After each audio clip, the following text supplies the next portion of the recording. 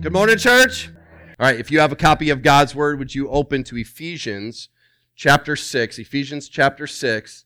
It is not a surprise, or at least you shouldn't be surprised, that maybe the battle has been intensifying in your life, in your home, in your marriage, with your kids, and in your family. It is no mistake that as we go through different series, that the enemy is going to attack in strategic ways. So I can tell you a lot of stories of how my past few weeks have been, especially in preparation for today, because we're going to be talking about spiritual warfare. And here's the call: to resist the devil. Do you believe that every time we think biblically about the enemy of our soul, every time that we do a little bit deeper dive into thinking about who Satan is, who his minions are, do you believe that he's really excited about him being exposed? Do you think that's a good thing for the enemy of darkness?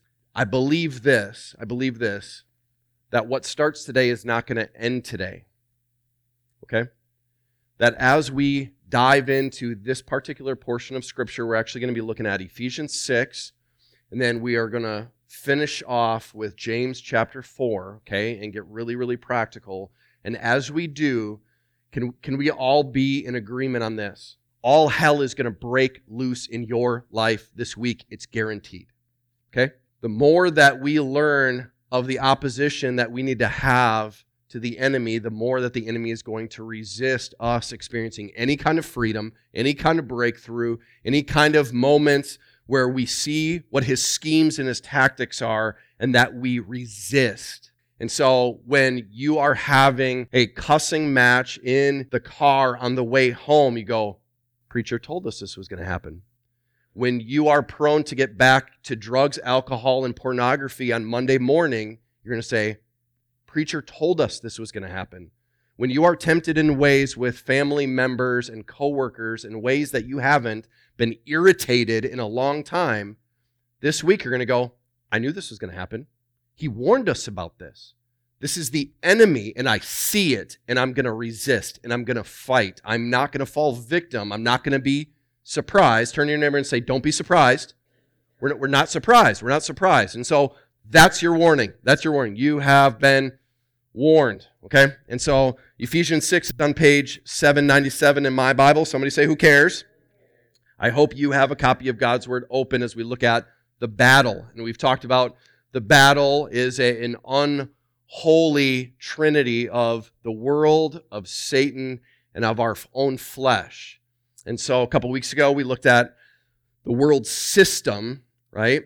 And this week, we are going to be looking at Satan himself. He is the engineer, the operator behind the unseen. Even though we can see and experience so much, there is so much that we cannot see. And in fact, in many cases, when we don't see it, we're ignorant of it. And God does not want us to be ignorant. So what is spiritual warfare? Can we ask this? Because we want to be asking, are you fighting the right enemy? And are you fighting the right way? Well, we need to understand what spiritual warfare is. So anybody in favor of getting some understanding? Let's get some introduction down.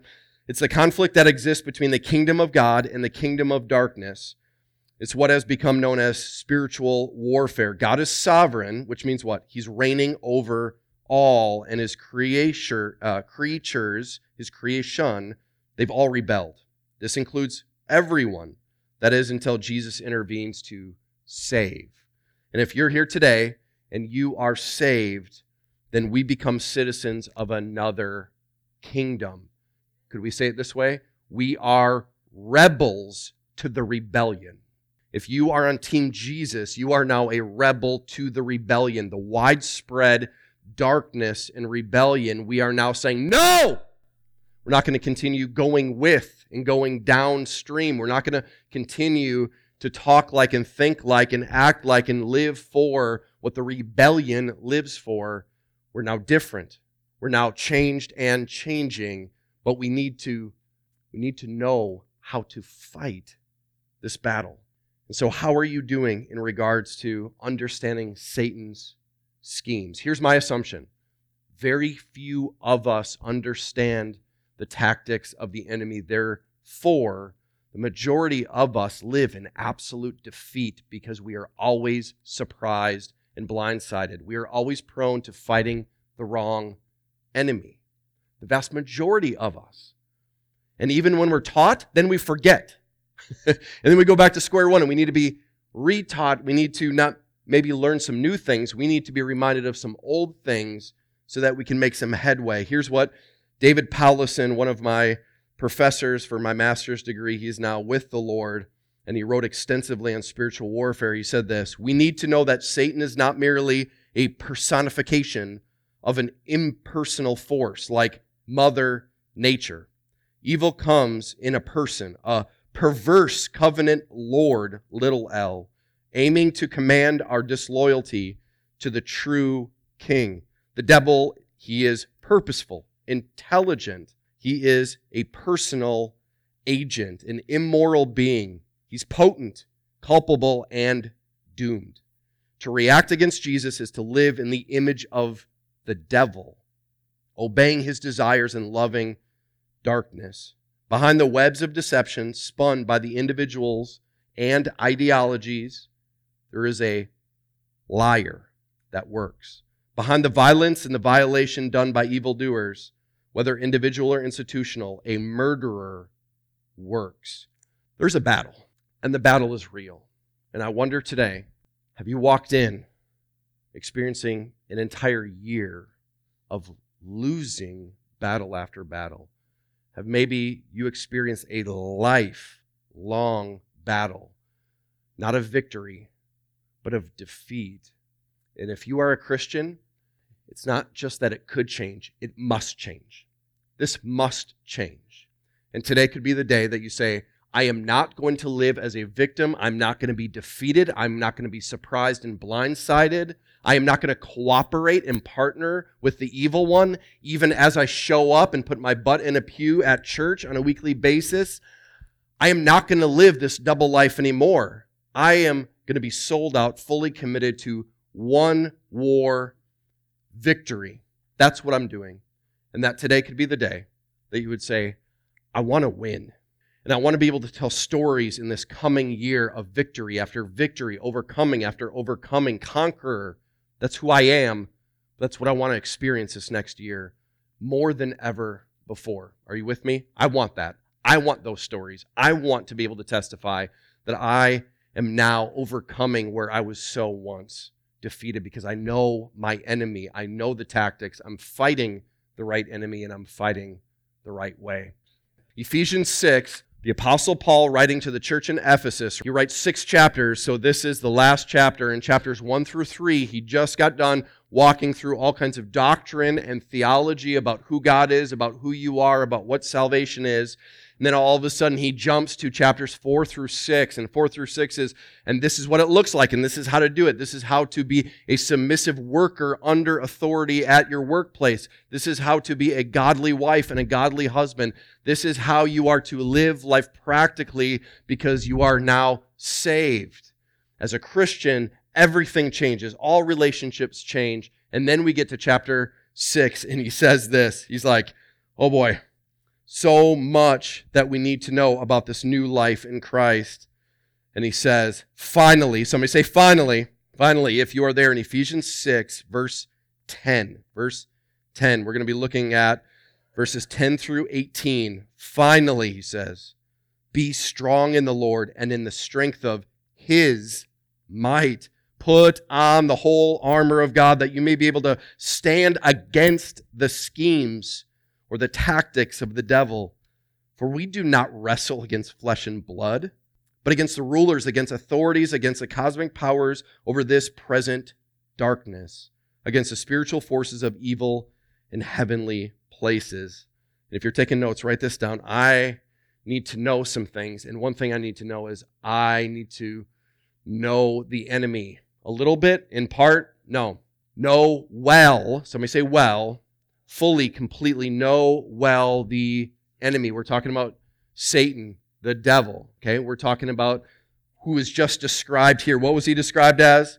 He's described as authority and cosmic powers over this present darkness, spiritual forces. That's Satan, the evil one, unseen, but so chaotic and so destructive. And what is our job? Our job is to be strong. And how many of us have walked in this morning feeling so weak? And today, the call is to be strong, but it's not try to be stronger. Paul's not like, maybe if you would just work out a little bit, maybe if you would get a little tougher, thicker skin, maybe if you would get all of your life in order so that you can be fully ready, be strong. Actually, the term here, be strong, is passive. It means get strength, not from within, but from without. Not getting strong from what you have, but receive power outside of you. Tap into somebody else's strength. Tap into it. Tap into it. I don't know if you've been doing that, but today could be the day that you would say, I know I don't have it, but I know He does. I know that I'm called to be strong, but I can't do it. I know that this call is for me to be looking outside of myself, and there's only one place to look, and it's up. That I ask God, God, be my strength. Because if God doesn't show up in strength, you're done. Can we just settle that?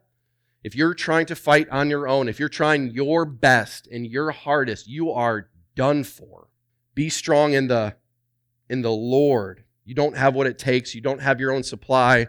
Every light bulb knows that it needs some power from somewhere, and Christians are able to walk around and say, well, if I try hard enough, and I'm kind of aware that Satan's a bad mamma jamma and that I can kind of flex some muscles and resist. I don't know when the last time you tried to provide power, but nothing. All right, here we go. No, still not turning it on. And nope. Okay, we're done with all the orifices. We're in church. Come on, people, come on. But if I'm going to war truly, I mean, if we're going to get this on, right? If we're going to battle, I don't know about you, but we need something outside of ourselves, okay? And so, good thing God's saying to all of His people, plug in, and guess what happens? I get unplugged, out. I'm plugged in, I'm on, right? I don't know when the last time you thought about, it's not just a one-time thing, but every single day you're like, good morning, God, it's time to what? It's time to plug in. It's time to plug in. God, before I go to bed tonight, because all night long is going to be raging war, and if I'm not going to sleep thinking about you and walking in you, then lights out, right? I need to plug in. I don't know where you've been. I'll take that out. Guess what? Doesn't even mess up my hair. That's right. There are benefits. Mocketh not. I don't know where you've been. I don't know what kind of life you've been living. If you are a Christian, it's not a given that you have been a victorious Christian, that you are a Christian that has been overcoming, that you have been pushing back the darkness. In fact, the assumption is when you become a believer, there's so much ignorance. You don't know what you don't know. And many of us have stepped into the church or into this walk with Jesus. We had a handful of people getting baptized, and they're thinking, woo, coming out of the water, and then they go, uh-oh, on Monday. Because it's not just going into the waters of baptism and saying, I am identifying with Jesus and His victorious resurrection. There is now a drawing off and getting armor on and going into battle. And so I would just encourage, for those of us that have been walking with Jesus for a while, if anybody around you has not been walking with Jesus as long as you have an obligation to walk with them, to teach them how to be strong. Not in the world's terms, but in God's exact, precise call, as we're talking about right here. The power is not from within, the power is from without. And could we say this? May God's power become your power. May God's power become your power. Because that's not an assumption. That's not an assumption that you're walking in God's power, but it's being offered. The question is, are you taking it? Are you receiving His strength and His power, or are you going it alone? How would you know that somebody is walking in their own strength and their own power? How would you know? Because we're not judgy, right?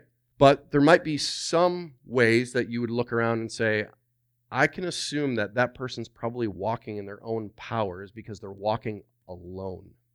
Because God's power comes in community. God's power doesn't just come alone in the prayer closet. God's power comes when the army unites, when the army comes together, when we are there for each other, fighting back to back. And when we go astray and we isolate, when we all of a sudden wander, we can have some confidence that that Christian is going it alone in their own strength. They're trying to do it themselves. Somebody say that's a bad plan. It's a really, really bad plan. So you know your enemy well, and you know the only way to fight an enemy like this, Satan, Beelzebub, the devil, the only way is by power that is not yours. And here's the call. To do what? To put on the whole armor of God, that you may be able to stand against the schemes of the devil. The only way that you're going to stand is if you put on the whole armor of God. And we're going to get there in a second, but I do want to say this. The command to put on armor that is not intuitive and is not natural needs to be taught, and it needs to be understood, because nobody just stumbles across this. And how do we know that? If you're jotting down any additional verses, I got one for you right here. 2 Corinthians 10, verses 3 and 4. This is so helpful. Paul to the church in Corinth is like, for though we live in the world, right? Even though we're in the world, we don't wage war as the world does. Do you believe that there's a way that the world wages war? Do you believe that instinctively when you came to Christ, you're kind of like, I know how to fight. I know how to fight my own battles. I grew up knowing how to fight. And Paul would say, you were taught the world's way to fight. And what does the world's way look like? Does it look like instead of talking to each other, we talk about each other? That instead of going to be peacemakers and reconcile, we create records of wrongs and we become bitter. We fight against each other. Somebody say, that's the world's way. Help me out. That's how the world does it, right? I'm going to return energy for energy. I'm going to get even. I'm going to get back. World's way. Anybody familiar with the world's way? I think we're all well acquainted with how you fight in the world. And what does Paul say? 2 Corinthians, he says, we don't wage war like that. We don't do it like that. Not anymore. The weapons we fight with are not weapons of the world. On the contrary, I feel like that deserves a, on the contrary, what, Paul? They have divine power to demolish strongholds, fortresses that have been built up. When you fight God's way, all of a sudden things that have been happening for so long and building up, it's always been this way and I don't know how to get out and all my family is like this and I don't know any different. Stronghold, fortress, castles of worldly evil, wickedness, generation after generation, and they all come tumbling down not by waging war your way, not the world's way. There's a different way. And it's this. If you're taking notes, jot this down. Take up your weapons. Verse 13 through 18. Let's check it out. Paul, help us. If we are to put on the whole armor of God, here we go. Therefore, take up the whole armor of God that you may be able to withstand the evil. How do we do it? Stand firm, he says. Having done all, to stand firm. Okay. So what do the weapons provide us? The ability to stand firm. To do what? To stand firm, to not back down, to not give up, to not quit. Verse 14, stand therefore. Is there an echo in the room? Is there an echo? Stand firm, stand therefore, stand, to withstand the devil. Paul, I'm trying to understand what you're throwing down. Is anybody smelling what he's stepping in here? Again and again, why is the repetition there? Like, are you getting this? The battle is about standing firm and resisting. The weapons that you're given are to stand firm. Stand firm, therefore, having fastened on the what? The belt of truth. Having put on the breastplate of righteousness. Shoes for your feet, having put on the readiness given by the gospel of peace in all circumstances. Does it say in some circumstances? Okay. All circumstances. Take up the shield of faith. Man, how often are we going to have to do that? All circumstances with which you can extinguish all the flaming darts of the evil one. Take the helmet of salvation, the sword of the Spirit, which is the word of God. The sword of the Spirit is what? Help me out. Come on. The word of God. Verse 18, praying at all times in the Spirit. Sometimes, should we pray just sometimes? Sometimes. All times in the Spirit with all prayer. Man, I wish Paul was clear, right? It's just like, What are you trying to say? I don't get it. I don't get it. The Bible's so confusing. All. The battle does not stop, and therefore the resistance and the fighting and the standing firm and using the weapons never ceases. This is happening all the time. To that end, keep alert with all perseverance. Help me out with all perseverance, making supplication for all the saints. Paul, so are you saying we should do this once in a while? Is that what you're getting at?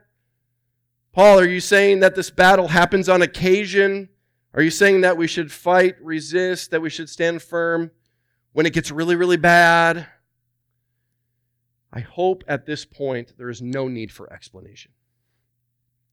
This is a battle raging, and if you're not fighting all the time, you are losing. And as you take inventory of your life and say, why is my life this way?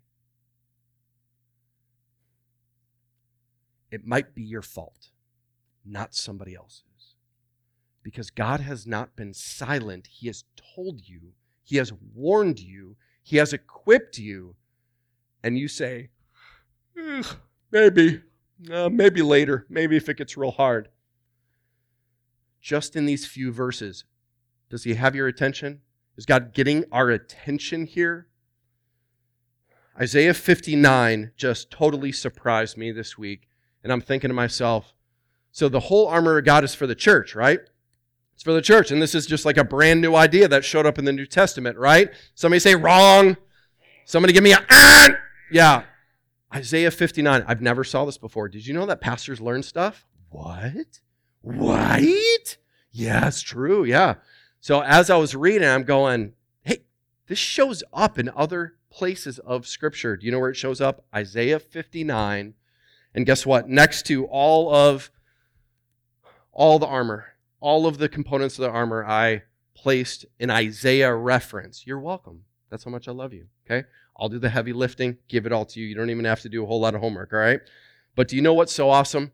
And let's walk through this together. I just want to read this out loud, but hopefully you have Isaiah 59 jotted down. It might be in your notes already. But Isaiah here's the assessment that God is making. Truth is lacking, and he who departs from evil makes himself prey. What? In their day, Israel, where'd the truth go? It got lost along the way, hard of hearing, stubborn, stiff-necked, where truth is lacking. And it was. There at least was a few that grabbed hold of it and said, I'm not going to follow the evil way. What happens to the ones that say, even though there's not a whole lot of truth around, I'm going to grab hold of it? And there were a few. What did that set them up for? Are you seeing this? Those that depart from evil, is that you? I'm not going to participate in this. I'm not going down the same road. I'm not hanging with the same people. I'm not going to keep doing the same stuff. You make yourself prey. Prey. Someone's hunting you when you say no to evil. Can we clarify that that's at least Satan seeking whom he may devour? Even though when there's so little truth, if you are one of the few that says, I'm not participating in evil. And guess what? The Lord saw it. It displeased him that there was no justice. What happens to those that say no to evil? Injustice happens. Who sees it? The Lord does. He sees it all. He saw that there was no one to intercede. Then his own arm brought him, it's a little h, him, God brings to the one that departs from evil. He brings salvation. His righteousness upheld him. God's doing all of the work. Where does this go? Where are we going with this? Next slide. This is where it gets awesome, is that we have Isaiah clarifying. Oh, you got to back up. So he put on righteousness as a breastplate. Somebody say, that sounds familiar. Does that sound familiar? That sounds familiar, right? This is God himself. A helmet of salvation is on God's head. He put on garments of vengeance for clothing. He wrapped himself in zeal as a cloak. According to their deeds, so will he repay. Wrath to his adversaries, repayment to his enemies, to the coastlands he will repay. Where's the first time that we see this armor? Papa is wearing it. Our Heavenly Father is wearing the armor, and he's fighting for those that are seeking to reject evil and depart from it and get away from it. And he sees the injustice, and he sees all that they go through and they suffer for righteousness' sake. And it's God himself that puts all of the armor on. Fast forward. Now we have Ephesians 6. And he's saying, the same armor that I put on, I'm offering to you. God's armor is being offered to his kids. How awesome is that? So after service, I expect a full dissertation on your stance on the end times, okay? All your eschatology in writing. Thank you. Look forward to it. Look forward to it. Guess what happens when we are able to play, not just dress up, but we are able to engage with the armor that God first wears and he gives to his kids for protection? Something pretty cool happens. That we know that this armor is tested, it's battle tested, and what God wears, and he's giving it to us, we have a little bit of confidence that if it worked for him, it's going to work for us. If he's the one that fights for us and he says, now I want you to stand firm, being fully equipped, get ready, here's my armor. And unlike the Saul David, I don't need the armor and it doesn't fit anyway. God's like, this fits you perfectly because you're mine. And growing up, I don't know if you ever played dress up, but do we have a picture? We got a picture? On occasion, it's not unusual at our household for there to be dress up, all right? So sometimes, out of my bedroom comes little people that are dressed up looking like me and acting like me, or at least they try to. Some of the imitations are a little insulting, but probably pretty accurate. And so on occasion we have mom and dad dress up time. But think about this. It's not just playtime when it's wartime. But God is giving us everything that we need. It's not for some, it's for all. And if you are a daughter of the King, and if you are a son of the King, he's not just saying, figure the battle out. Try harder. Try to be strong, little one. He's saying, take my strength. Take my armor. I have exactly what you need. You are not lacking anything at all. I have every piece. And so this message is not an exhaustive dissertation on the armor of God, but at least we got a few notes for us, and we have some Isaiah references connected here, okay? So number one, the belt of truth. You can look that up yourself in Isaiah 11:5. To wear truth is like a belt, to live in authenticity before God. Since Satan is a liar, somebody say he's a liar, he can't function in an environment of honesty and integrity. Do you believe that? And that when we're walking with him and we're wearing his garb, that there is now a call to honesty and integrity. Somebody say if you're armored up. If you're armored up. How about this? The breastplate of righteousness. You can see in Isaiah 59:17. Our righteousness is not our own. It's not our own. I don't know if that's news to you. You're not earning it. You're not trying hard to get there. It has been given to you. God imputed, the big fancy word for, he dropped it into your bank account. Now you have access to it. It's yours. God imputed Christ's perfect righteousness to us. So when Satan accuses you, you protect your heart with the truth that your righteous standing is in Christ. It's not your performance. It's not how you did that day. Do you know what is such good news? When you put on the breastplate of righteousness, you can, in your worst moments, hear me, that you can say, I am perfectly righteous in Christ. Yeah, but you totally messed up right there. And I'm totally righteous right now. Because it's not based on my performance. It's not based up on my hiccup and my trip up. I have been called righteous once and for all. And if I don't put the breastplate of righteousness on, do you know what happens? All of a sudden, I messed up this week, therefore I am not worthy to go to church. And shame starts building, and pretty soon I don't return people's calls, and I don't respond, and I distance myself because I had a bad week, and then a bad month, and then a bad year. And maybe next year will be my year when I get it right so that I can show my face. And guess what?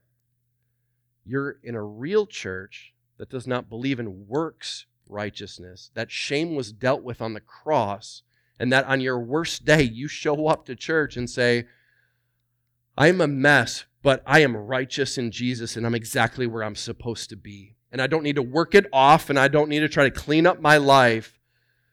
I don't need to start all over again because I'm righteous in Christ. Unrighteousness acts like an open invitation to Satan and his demonic forces to invade you and to defeat you. Is that you right now, living in defeat, overwhelmed? Put it on. Put it on. Turn to your neighbor and say, put it on. Here we go. Number 3, the shoes of the gospel of peace. You can check out Isaiah 52:7. Having your feet sandaled up. Okay, that's a new word. I just made that up.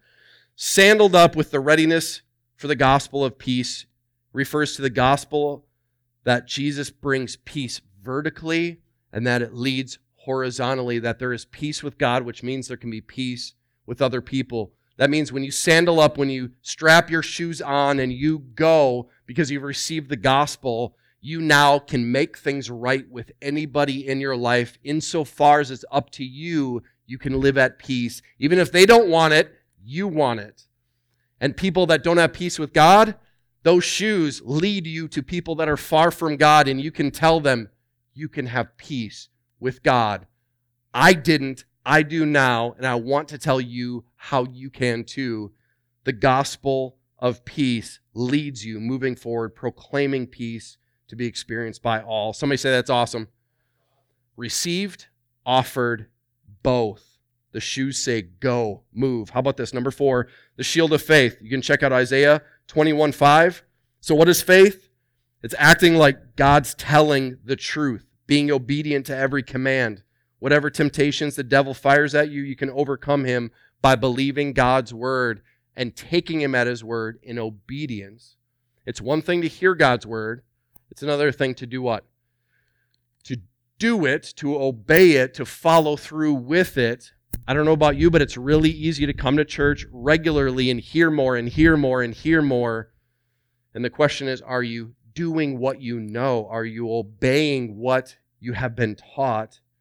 Well, here's where the shield of faith comes in. Because every time that you take in, darts are flying. And if the shield is down, you're getting destroyed. Wherever there was confidence that was built up Sunday morning, pretty soon the fires of doubt invades by Sunday night, and the rest of your week is questioning everything. Has that been your experience?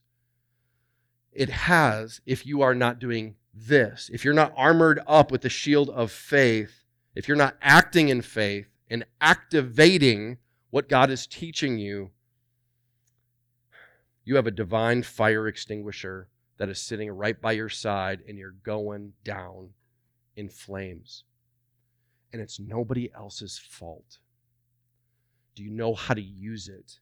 Do you know how to work this? This is the call that we need to help one another to grow in. How about this, number 5?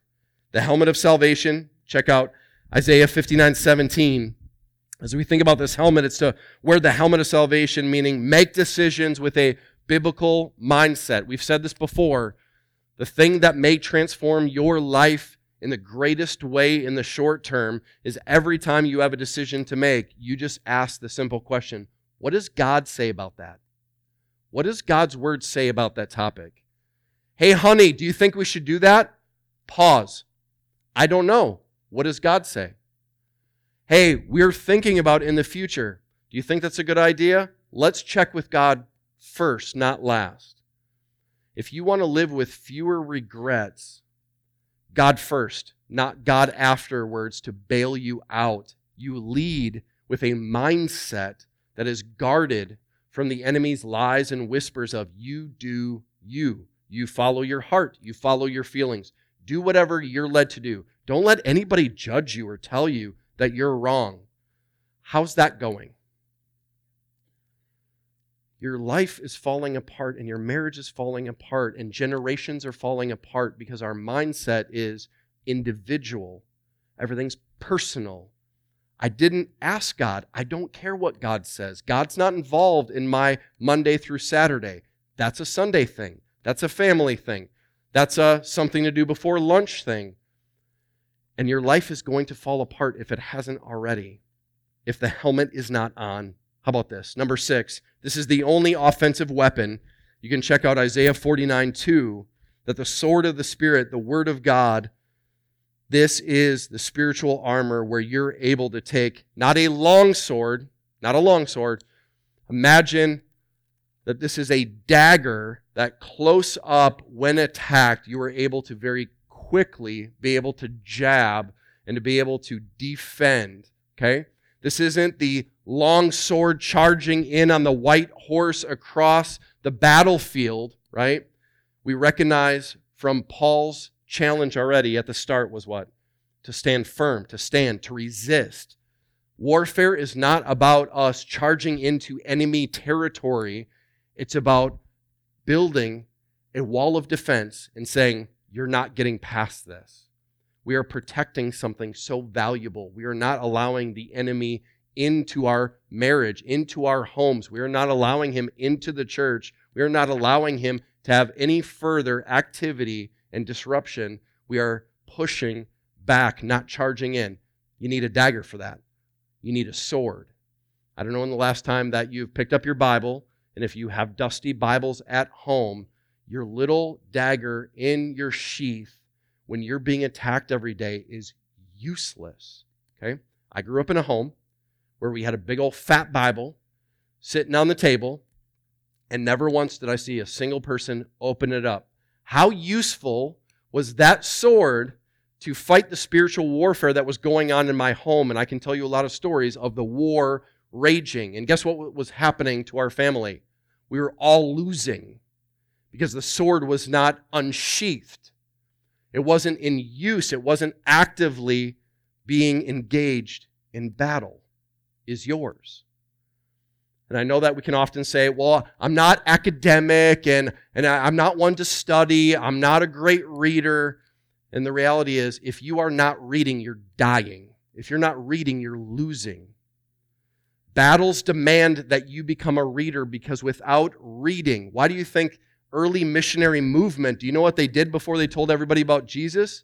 They taught them how to read so that they could know what the Word says, so that they could fight the satanic battles that were encompassing them in every nation, on every continent. If we don't know the Word, we're losing. The sword needs to be engaged. How about this? Lastly, and because I didn't want to leave it at 6, because 6 just feels just so dirty, right? So demonic. You add a couple more 6s, it just goes nowhere good. You just need 7. Just need a holy number 7. All right, number 7, the battle communication of prayer. I'm not eisegeting. I'm not diving into the scripture with my own ideas. It's right there in the text of praying, right? Of prayer. And prayer is the divine means of putting on the spiritual armor. And you can check out Isaiah 33:2. But prayer, verse 18, what did he say about prayer? Praying at all times in the Spirit with all prayer and supplication. Keep alert with all perseverance, making supplication. Somebody say that's prayer. For all the saints. What's the emphasis on our prayer in spiritual warfare? I don't want to burst anybody's bubble. The emphasis over and over again in spiritual warfare in regards to prayer is covering the church, fighting on behalf of the church of all the saints. And it's praying to God, not praying to Satan. It's praying to God, asking God for strength and for help to fight the enemy, because only God has answers to the problems that we have, that we're facing. Only He's strong enough, and we are not. It's to Him, and it's for us as a whole. So I jotted this down. You keep racing to the raging battle with your Halloween costume armor on, losing over and over again. And here's a big question. When will you put on Dad's battle-tested gear? When will you begin to win? And I can say this with full confidence. You are going to start winning spiritual battles when you fight the right enemy and you fight the right way. And that does not come natural. And none of us just stumble into this. We need to be taught. We need to be mentored. We need to be discipled along the way.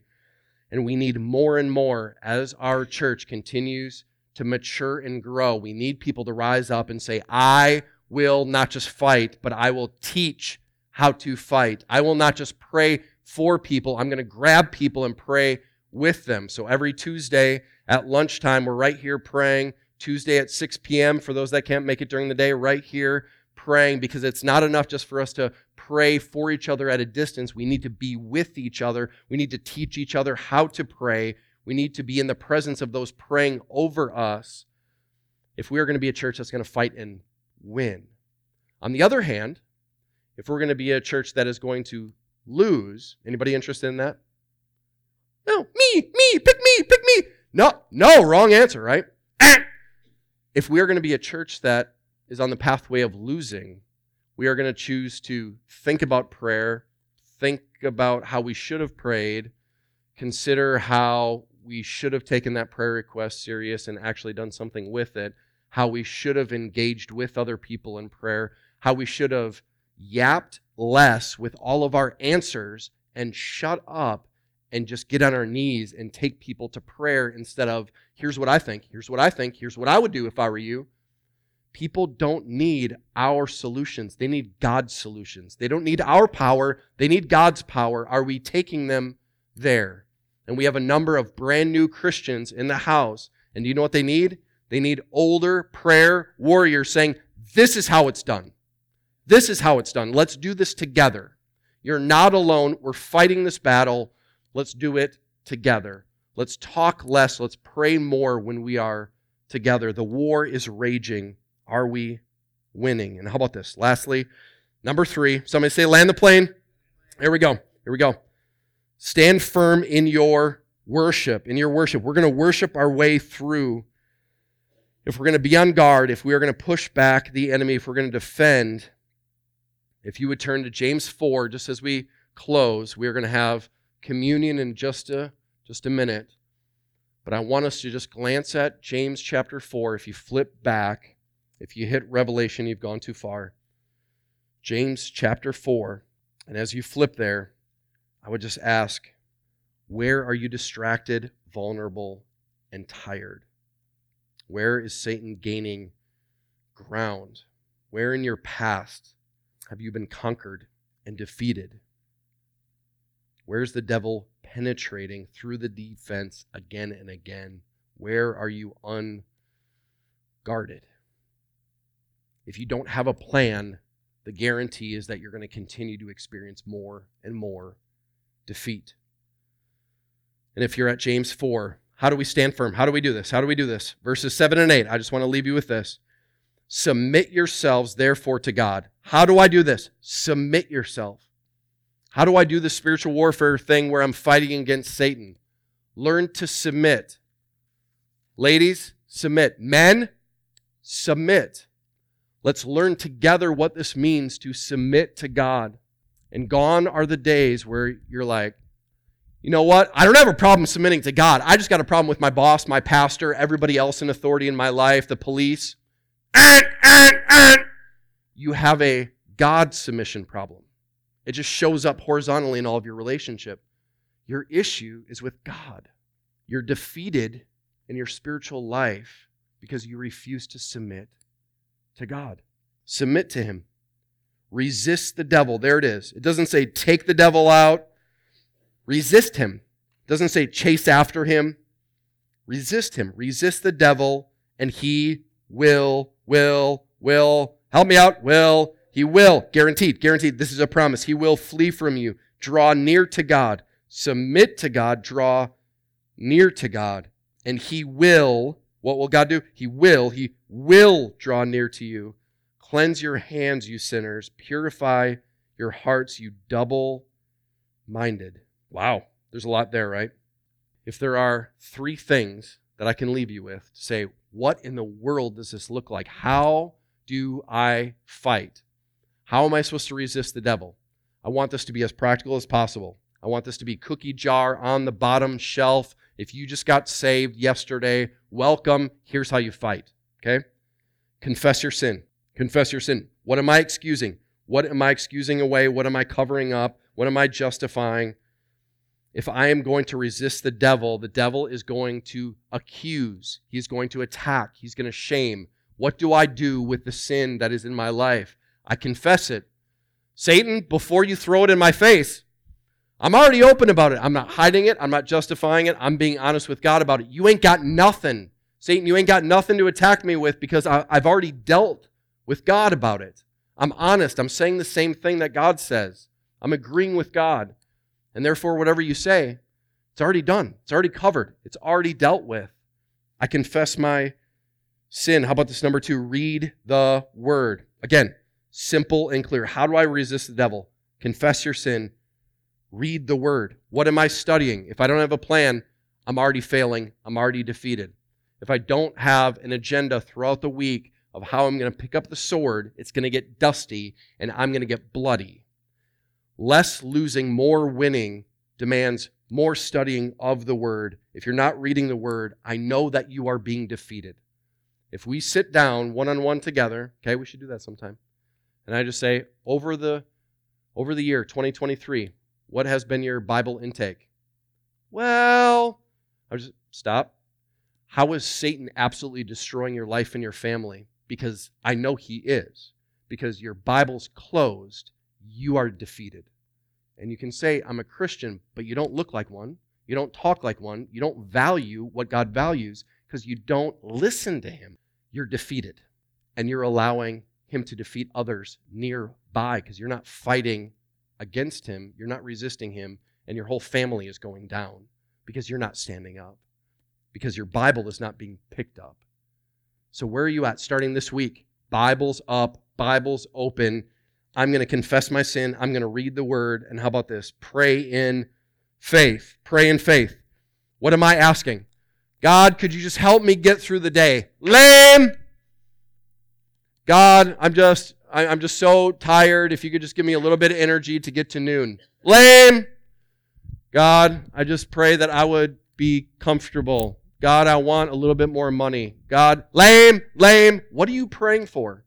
In faith, are you praying according to Scripture? If you're not praying God's word, you're probably not praying God's will. If you don't know what he said because you don't read the Bible, your prayers probably reflect that. I don't know what God's word says, therefore I don't know how to pray because I'm not praying the words that I'm being called to pray with. If you don't have the ammunition, you're shooting blanks. Load up with the word, start praying God's way, and watch what happens. And this week, here's the guarantee. You are going to be attacked. You are going to be destroyed if you're not ready. The question is, are you going to be ready? Church, are we going to be ready for what comes our way? It's not super complicated. It's real simple, but it's so hard to do consistently. I don't know where you're at, but maybe this week would just be baby steps. I'm going to start somewhere. I'm going to call somebody. I'm going to get an accountability partner. I'm going to have somebody call me and check up on me if I'm doing these things. When you begin to press in, get ready for the kickback. Do you believe that when you say, no, Satan, you're not going to have my marriage, you're not going to have my kids, you're not going to have my family, you are not going to control my mind anymore, you're not going to have your way, do you know what happens next? It gets ugly. It gets messy. It gets really hard. And Satan says, all hell no. And all hell breaks loose in your life. And you go, what's happening right now? And instead, on Monday morning, you should be able to say, I knew when I took that first step that resistance was going to come. And because I'm prepared, I'm ready to fight. And I'm going to do it God's way. I'm going to fight the right enemy. And I'm going to fight the right way. And I'm not going to do it alone. We're going to do it together.